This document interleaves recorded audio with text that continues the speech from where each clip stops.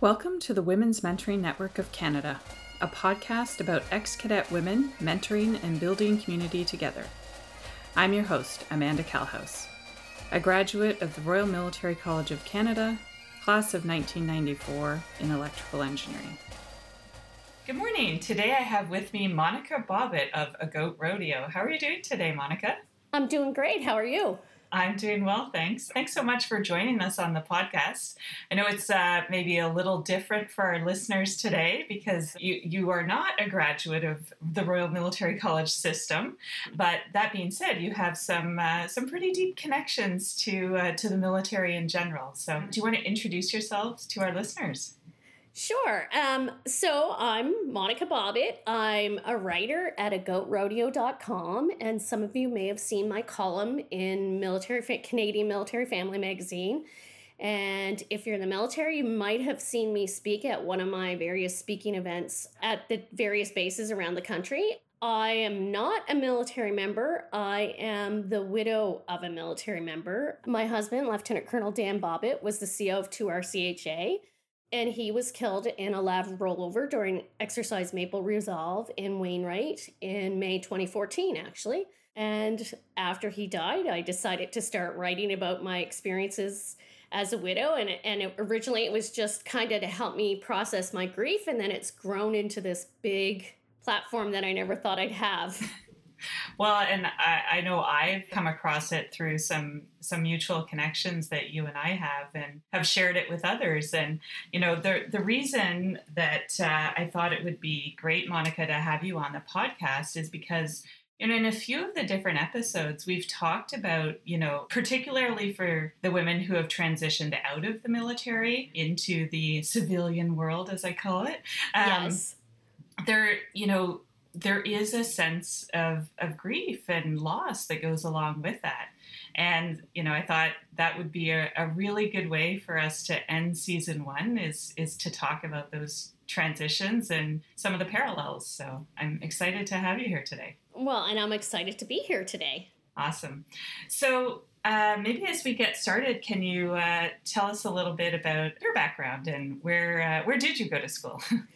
So I actually went to Acadia University in Wolfville, Nova Scotia, and I did, oddly enough, I did an honors degree in psychology, and my husband Dan also went to Acadia. We actually met each other in high school when we were we were 17 when we first met, and he was a reservist actually at the time. He was private in the reserves, and during our first year of university, he got accepted into the ROTP program, and he actually didn't have artillery on his list, but that was what they offered him, and it took him about 15 seconds to say yes, because he knew that's what he wanted to do with his life, was to be in the military.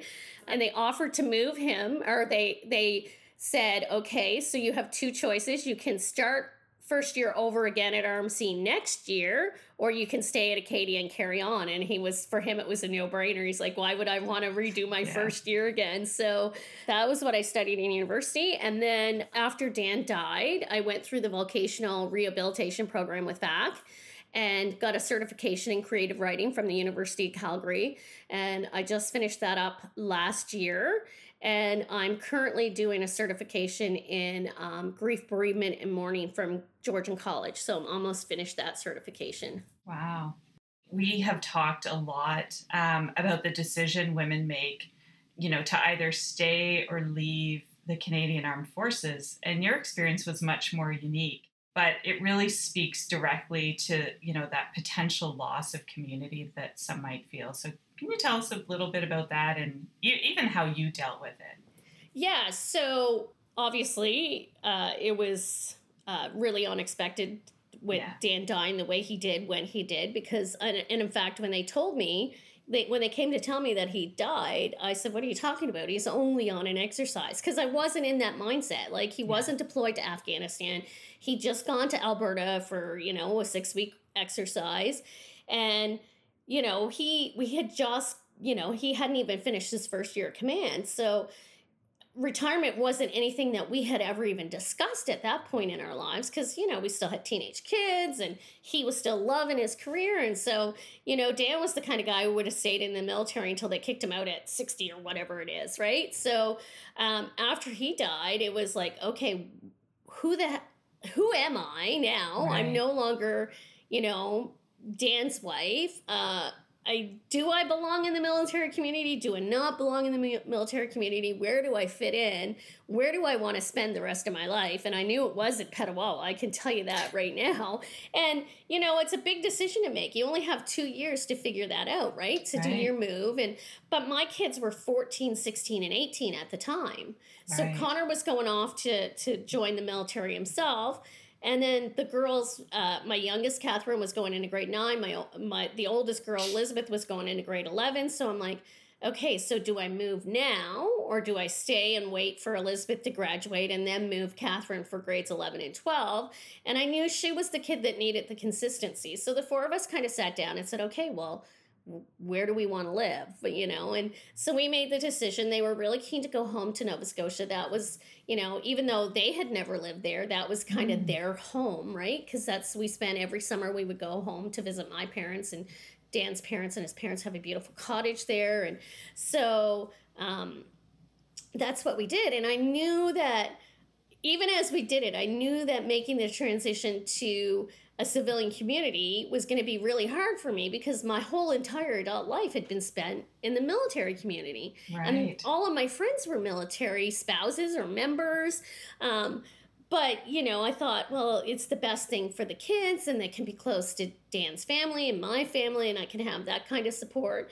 And it wasn't very long after I moved that I'm like, maybe this isn't the right spot for me. And I actually, ironically, ended up moving back to Wolfville, where Dan and I had gone to university. And it's a beautiful, beautiful part of the country. It's a great little town, but I just felt so out of place. And even though I had gone to school there and still had friends from high school there, I had been gone for so long. And then, it's a university town, so half the people are way younger than me, and then the other half are retired people, and I'm like, where do I belong? And then I started writing and started doing this and started traveling around the country, and everywhere I went to, whether it was to Gagetown or to Kingston or to Ottawa or Petawawa, there were people there waiting for me. Right. And I thought, wait a minute, I need to be where my people are. And it's ironic that I chose to move to Ottawa, because I can tell you, Dan did staff college in Fort Leavenworth, Kansas, and we were there for 2 years. And when we found out we were posted to Ottawa, that was our second posting in Ottawa, and I cried because I'm like, I don't want to live in Ottawa, because it's just not the same as being on a base, right? Yeah. And then the west end of Ottawa has just grown so much, and there's so many serving members here, retired members here. I had so many friends here. Dan's best friend and his wife literally had a house like 500 meters from where I built my house, and it was just the perfect spot for me to come. And then I came here, and even though I can't sing a note, I joined the Canadian Military Wives Choir and met so many other people. And, my kids are here, right? My son is posted to Petawawa with his new wife, and my youngest daughter goes to Carleton, so she has an apartment in downtown Ottawa, and then my oldest daughter is in Toronto. So to me, it was just the perfect spot to be. But it took me a while to figure out how I fit in, right? And to establish my identity. And, my best buddy said to me, sometimes you need to go somewhere to figure out where you don't want to be. And I think that was my experience in Nova Scotia. I will always love Nova Scotia, but it's just not it's not my home. It's not where you were meant to be. Yeah, it's my home, but it's not my home, right? Yeah. Like it's, my home is in my community, and it's with my kids. But more importantly, I think home is inside of me, where I feel the most comfortable, where I feel the most myself. And I was in Ottawa for 5 minutes, and I was like, okay, this was the piece that I was missing. Like, right.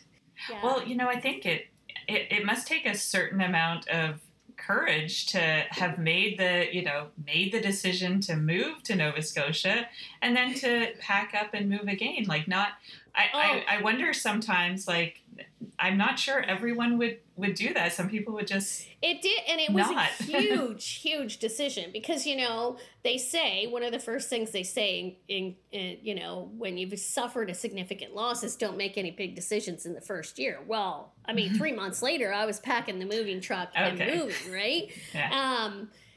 And so when I got there and I'm like, okay, my kids love it here, but I'm not. The reality was I wasn't unhappy in Nova Scotia, especially the first couple of years, because I was so I still had so much grieving to do, right? And it was a perfect spot for me to grieve. But I knew once Catherine graduated from high school and went off to university, that it would be a totally different situation. And she actually decided to come to Ontario to university. Yeah. And Elizabeth was in Ontario for university, and Connor was in Ontario for university. And I'm like, well, okay, wait a minute. My kids are all in Ontario, and I'm here. And I feel and it's funny because I talk about this a lot with the pandemic. A lot of people feel socially isolated. And I said, well, you know what? Widowhood is a great workup training to a pandemic, because I was very socially isolated in Nova Scotia. Ironically, I had a couple of good friends that I would see, on a monthly basis or, every few weeks or whatever. And one was an ex-military member and the other one was a former military spouse. Right. So even there, I was you were still connected to that community. Yeah. So I spent and I did not rush in the decision to move, because one thing I realized with widowhood is it comes with a lot of judgment. Right. Mm. So, especially the first year or so, every time I would do something, I would get a comment, oh, you bought a new car, or you're going on a vacation, or, oh, you're a rich military widow. Oh, yeah, it happened all the time. Goodness. So I thought, what are people going to say? For a while, I thought, what are people going to say? I built this huge, beautiful house in this beautiful town, and I actually want to sell it and pay to move myself back to Ontario. So, I didn't talk to many people about it for a long time. The only person I actually ironically talked to about it really was Dan's dad. And it's funny because he came to visit one day and we were out, we went out for lunch, just the two of us. And I was like, okay, I need to talk to him about moving. And he looked at me and he said, like, I don't want you to think I'm trying to get rid of you, but I think you'd be a lot happier in Ottawa.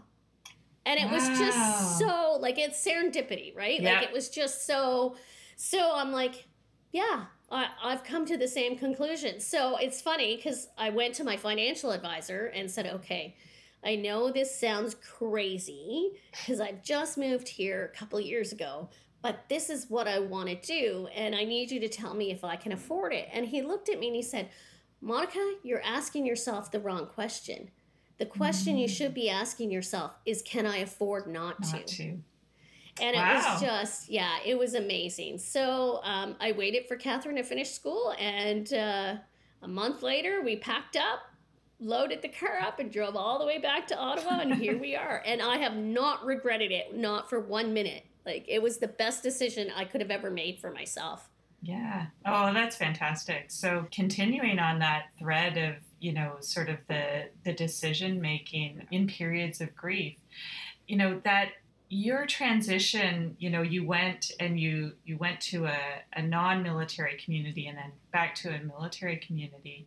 Were there, sort of, in terms of like the grieving process and that transition, yours was different, but how do you see that, relating to people who are sort of leaving a military career and looking to do something different? Well, I think there's so many commonalities, right? And I think one thing we don't talk about enough is that, so many people, when they think of grief, they think of it as something that solely relates to death, but that's not true, right? You grieve any significant loss in your life, right? Whether it's your health or a limb or a relationship. What we don't realize is that life is a series of transitions, right? You transition from childhood to teenager, from high school to university, and then you go from university, you go on and you get a career, you get married, you join the military, and then there's promotions and postings and you have children. And some of those choices or some of those transitions are by choice, right? But Some of them are unwanted, like a medical release. Yeah. And I think what we don't realize is whatever the circumstances, all of these transitions involve an ongoing process of emotional adjustment, right? Yeah. You're navigating that in-between space. And that navigation can be difficult because it presents so many new challenges and emotions. And I think for veterans and by extension their spouses, one of the most sensitive periods is the transition to military, from the military to civilian life, whether that's the result of a medical release or a retirement, right? Right. And there's been so much focus lately on helping members transition to civilian life, but there really hasn't been a lot of attention paid to the grief that is experienced by the veterans and, again, by their spouses during this transition. Yeah. It's really interesting because, I think it was Kathy Priestman who was, sort of really made the connection for me about that loss. It can come with a loss of identity. Well, a loss of identity, a loss of community. A lot of military members, and I think at one point in time, we would have counted ourselves among that group. Oh, I can't wait to get out of the military and I'm going to move home. Yeah.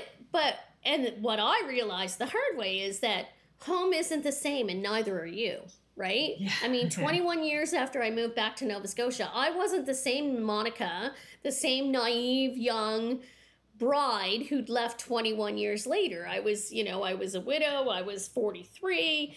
My community had the town had changed, but I had changed most. Like it was just, and you don't realize how important that network of support is.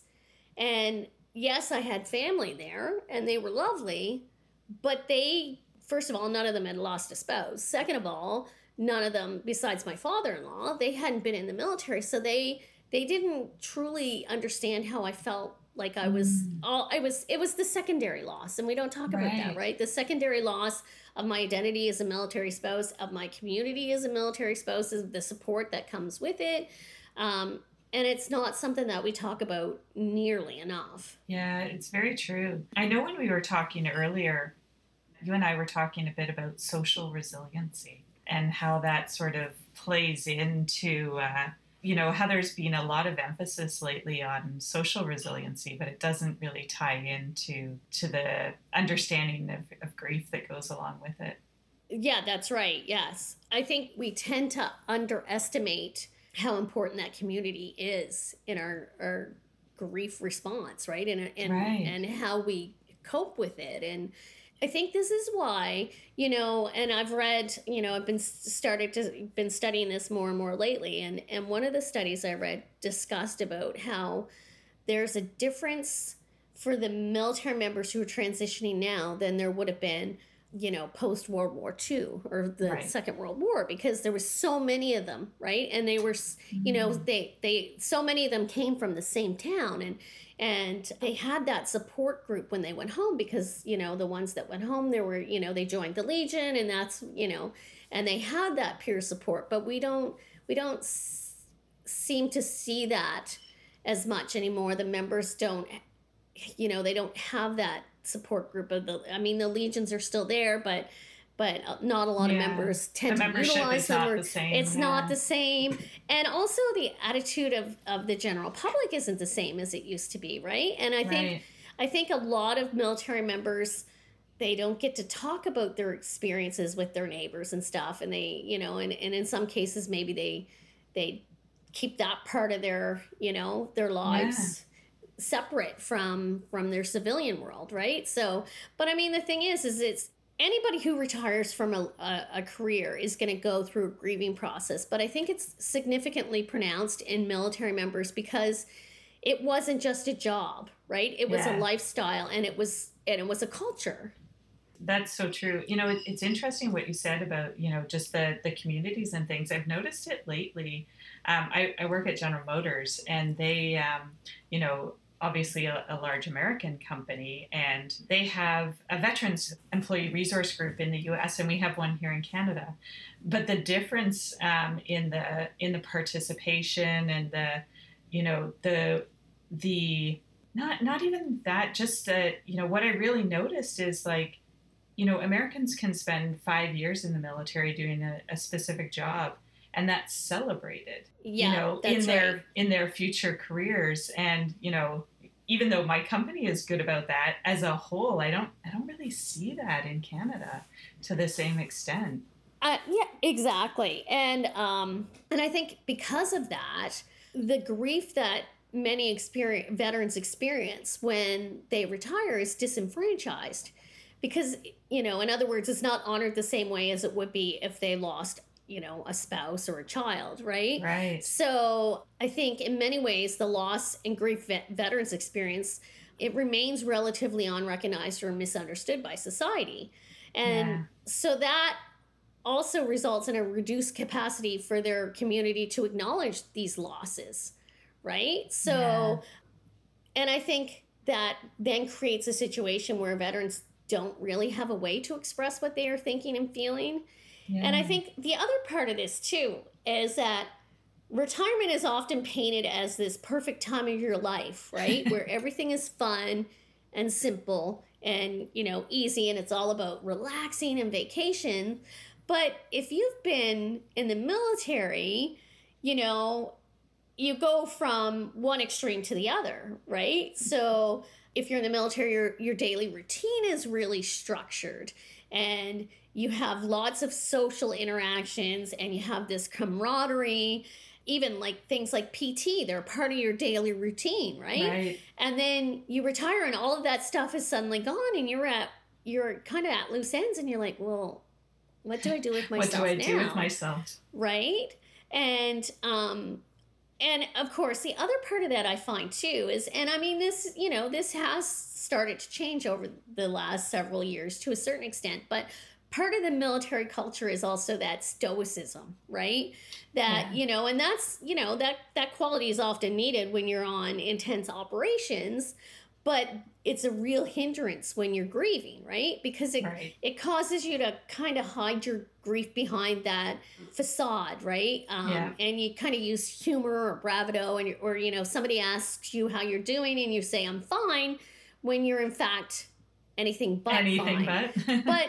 But you don't know how to say, well, I don't, I know, I've got a good pension, I'm retired, I have all of these things, but I still feel like something's missing. So, Right. and I don't think a lot of people just don't recognize that what they're feeling is actually grief. Right. Yeah, it's sort of the idea of it's okay to feel not okay. Yeah, it's definitely okay to not feel okay. Yeah. And then of course there's those conflicting emotions, right? Because one day you might be sad, the next day you might be excited and planning a trip, or so then it's this Right. mental tug of war, because you're really sad about what you lost, but you're excited about what you have. Yeah. And it's normal, it's perfectly normal to oscillate between those thoughts and feelings, right? That's just Right. part of the transition into retirement. But I think we think that in grief too, right? That it's all or nothing, right? If I have a day where I'm feeling, when you're grieving, like I remember, like not grieving the loss of a spouse, right? Like, one day I would just be a bag of emotional mess, right? And I'd be crying and all, distraught. And then the next day I'd be laughing about something that happened. And I'm like, well, I shouldn't be happy about this. I shouldn't Right. be enjoying this. We think that we have to feel all one way or all the other way. And that's not true. That's so true, right? I mean, we're humans, right? We have Exactly. our emotions are they're not binary. Well, and it's true, and we have to realize, and I mean that's how you process it, right? You go through this process of going back and forth in your emotions, and isn't that true in life too? Like not every day in life are we going to be happy, Yeah. and that's okay. But I think part of that is naming it, right? And I think one of the keys to dealing with grief, any kind of grief, whether it's the grief of the loss of a person or your health or retirement, is to acknowledge it, to say it's okay that I feel these emotions, and that it's perfectly natural response to this, right? Yeah. And when you accept them as part of the grieving process, that acceptance is essential for you to be able to process your grief and to move forward. And I think, we have to normalize that, and we have to normalize talking about grief and in the military community in general, not just at retirement, but even during your career, when you've lost someone close to you, whether it's, someone with you on deployment or you've lost a friend by suicide, we have to acknowledge that we've experienced these losses. And I think for too long, the focus is on, when it comes to veterans and grieving and military members and grieving, the focus is, it's not on grieving. It's on, we pay a lot of attention now to operational stress injuries and PTSD, right. But we don't talk about the fact that there's also a grieving component, right? And if we normalize talking about grief while the member is still serving, then it makes it, then it makes that... You build that muscle. You do build that muscle, but then you're not so taken aback when you start to experience grief at the end of your career. And I don't, I've never sat in on on any of these programs that they have for members who are retiring, but I think it's important that we talk about the grieving aspect of it so people are aware of it before it happens. Yeah. And they kind of have an idea of what to expect, right? Right. And if we always paint the transition from, full-time career to retirement with these rose-colored glasses, then people they don't know how to deal with it if they think, okay, I should be happy, but I'm not happy. Why am I not happy? Yeah. And if we talk about it, then it also helps them recognize some of the responses that they have, because a lot of people aren't aware of what kind of responses you have when you're grieving. Yeah. Because it's not just emotional. It's not just being sad. You have cognitive responses. You have physical responses. And I remember being totally unprepared for this when Dan died, because, they come to the door and they tell you that your spouse has been killed, and then you have, a padre come to speak to you, and you have your designated assistant. But nowhere in that process, in that first few hours, does anybody say to you, okay, well, this is what you might experience, you're going to be grieving, you're going to, and this is what you might experience. And I remember thinking that I was crazy, because the first few hours I was just completely numb, and I'm like, well, what's wrong with me? I should be crying, right? But I was in shock, but I had no idea.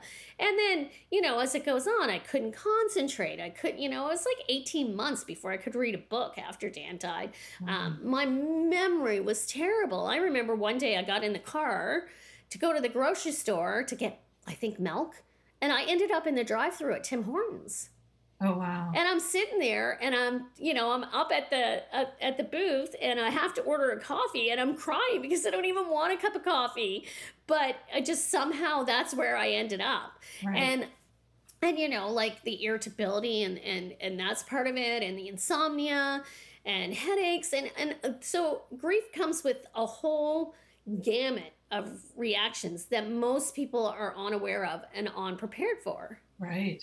I remember when you were telling me that when we first met, and I never known about the physical and cognitive things that went along with grief. I mean, for everything I'd ever learned about grief was it's a 6-step process.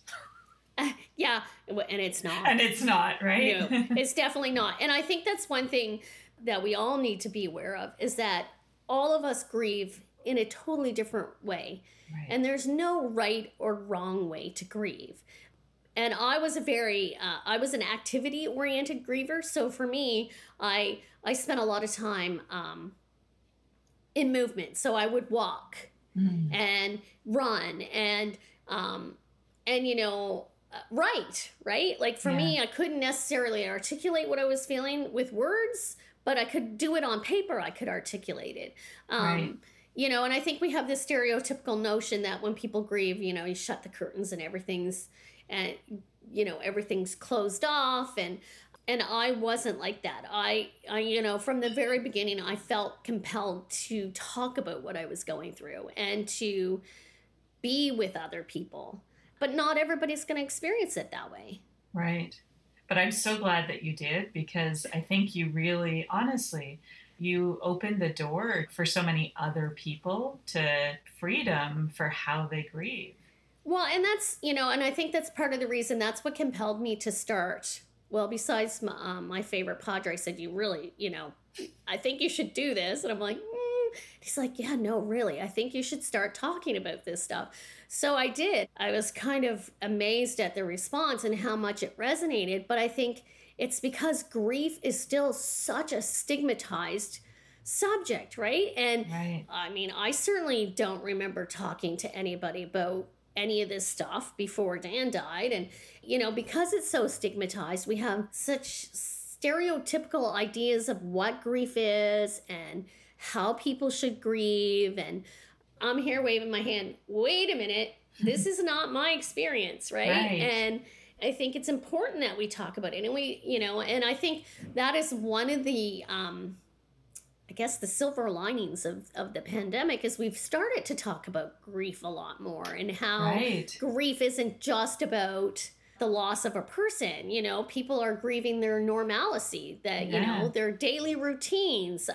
They're grieving their HLTAs when they're deployed, right? Right. There were a lot of people who were deployed last year whose, their leave was just canceled at the last minute. And, some of them had once in a lifetime trips planned. And I think sometimes we tend to try to diminish the significance of these losses, right? Yeah. And you say, well, it was just a vacation. It could have been worse. Yeah. And yeah, you're right. It could have been worse, but it was your vacation and you planned it, and you're still allowed to grieve the loss of that. Yeah, right? you're okay to, it's okay to be sad about it. And I think the other thing too is, and I think about this a lot, is rituals really help the grieving process. So that's why things such as, funerals and memorial service and burials, Yeah. those are such an important part of the grieving process when somebody dies. And at the same time, when we have retirements, right? And we have departures with dignity, and we have a final mess dinner, or, in our community, you go and fire your final round, and it's those are important rites of passage that a lot of people, they're doing them on, well, you can't fire a gun on Zoom, but, Yeah. you're having farewell parties on Zoom, and it's better Right. than nothing, but it's still not the same. And I think that's, that's another key piece that's been impacted by the pandemic. So, Yeah. it's very anticlimactic, isn't it? You've had this 30-year career, say, and it comes to an end, and the only It comes to an end on Zoom. is on Zoom, right? Yeah. And so that kind of thing complicates the grieving process, Yeah. right? So. Yeah.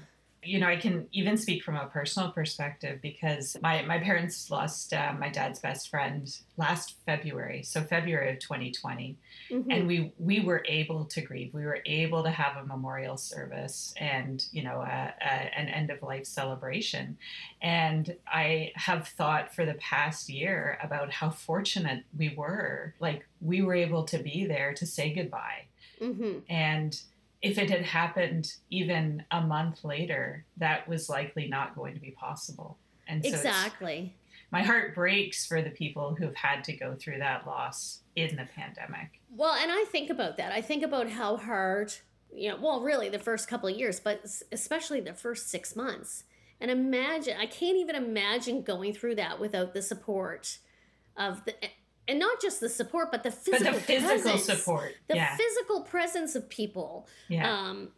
Because, I mean, from the minute that Dan died, from the minute that I was informed Dan died, I mean, our regimental community they just swooped in on me and my children, and they just completely surrounded us with love and support. And I mean, honestly, they were the glue that held us together in those first weeks. And so many people are going through this alone, Yeah. right? And it's even to extend that to people who are retiring. They're moving, they're moving in the middle of a pandemic to a community they haven't lived in, maybe never before, maybe not for 20 years like Right. me. And how do you get out and meet people when it's the middle of a pandemic? Yeah. So, if you move as a couple, then at least you have each other. But if you're single veteran or a widowed Right. veteran or a widowed spouse like I was, how do you make those connections with people? Yeah. And, again, that's another layer that complicates the grieving process and makes that transition even more difficult. Yeah. So I am going to swing us back around, though, to a little bit of mentoring. You have a new title that was recently bestowed upon you. So yes. Tell our listeners a little bit about that. So it's funny because when I moved home to Nova Scotia, I had my first meeting with my lawyer, and he asked me what I was going to do with my life. And I said, well, I'm not going to have more children, and I'm never going to wear a uniform. And now I chuckle because I've recently been appointed as the honorary lieutenant colonel of the 42nd Field Regiment, Lanark and Renfrew Scottish RCA in Pembroke. Not a role I ever thought I would be fulfilling in my life. I'm incredibly honored to do it. A little bit daunted about wearing the uniform. Yeah. For anybody who's seen my picture, I have like this massive head of curly hair, and I haven't quite figured out how I'm going to put a beret on my head yet, because of course the pandemic, right? Yeah. The rest of my uniform pieces came in right as we went into lockdown, so I haven't even actually, besides when I first went to the tailor, I haven't actually worn my uniform. And my son kind of chuckles and he's like, it's okay, Mom, I will make sure that you don't go out looking like a bag of hammers. So I'm really excited about it. Well, congratulations, first of all. But tell us, why did you accept the position? What were you thinking you could be able to do there? So when the colonel called me, commanding officer is Jen Causey, who happened to be Dan's 2IC when he was died, and she did an amazing job in the aftermath of that during the most incredibly difficult circumstances. And she called me one day out of the blue, and she said, she messaged me. She's like, can I call you? And I'm like, this is weird. Okay. And she's like, well, I have this idea. And it's funny because I'm listening to her talk, and, it's like I'm having this interior, speaking of tug of wars with myself, right? Right. I'm like, no, I can't do that. Yes, I have to do it. No, I can't do that. I can't wear a uniform. And that was really that was the one thing I was like, I don't know if I can put a uniform on. I think I would feel like an imposter, and I can't do this. But at the same time, as I'm saying, I knew I was going to say yes, because to me, it's another way for me to give back to my community. It's another way for me to serve the people of not just the military community in Pembroke and Petawawa, but even the civilian community. They've been so supportive after Dan died. And, to me, that area, even though I come from the Maritimes, it's almost like home too. There's similarities, right? Yeah, and it feels like home when I go there, because we've been posted there 3 times, and our older 2 kids were born there. So, and it's an extension of, okay, since Dan died, I've very much been about how can I help others who are going through something like I went through, or some other difficult circumstance or a transition.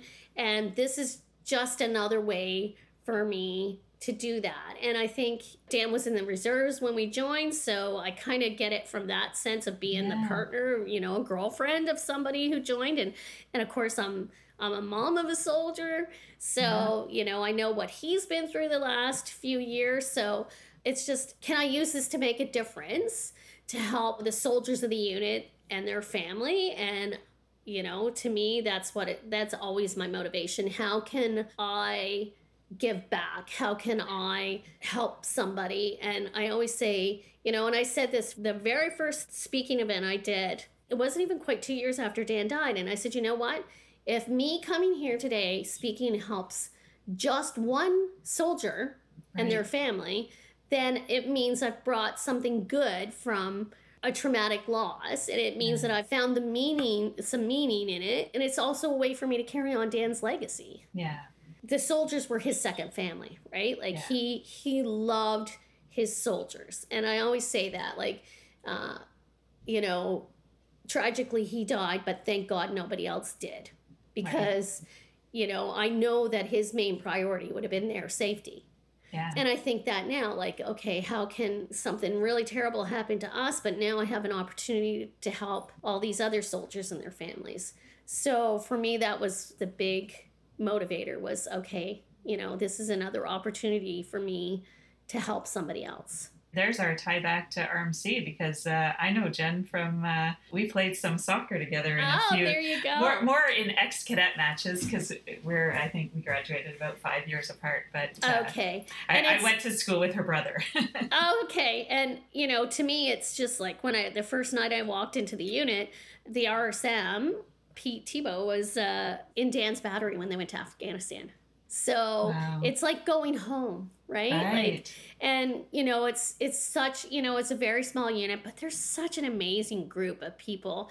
We have a lieutenant who transferred in from Newfoundland, and he's a retired school teacher, and him and I hit it off like, right away. And a lot of the members are spouses of Reg Force members. There's some young kids that are, kids that are younger than my kids. And it's just, they're all so proud of the unit and so eager. And it's just, I've only gotten to go once, but it was like, this is why I'm here. Like, when I walked into the armories, I was just like, I felt like I was home.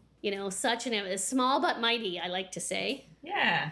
I'll ask you one last question before we wrap up today. So this is one I ask all of our guests, but is there any advice that you'd like to give to any of the, I'll say majority women who are listening? I think we have a few men who listen, but majority women, whether it's on transitions or career or anything like that, anything you'd like to say? You know what? This is one of the big things that I've been saying is make the most of where you're at now, even if it's not perfect. And I mean, it's COVID, so nothing's perfect right now. But don't wait to live your best life. I did that. I was one of those people who I had this great life. I had a great husband, a beautiful new house, 3 kids. I had my own little business.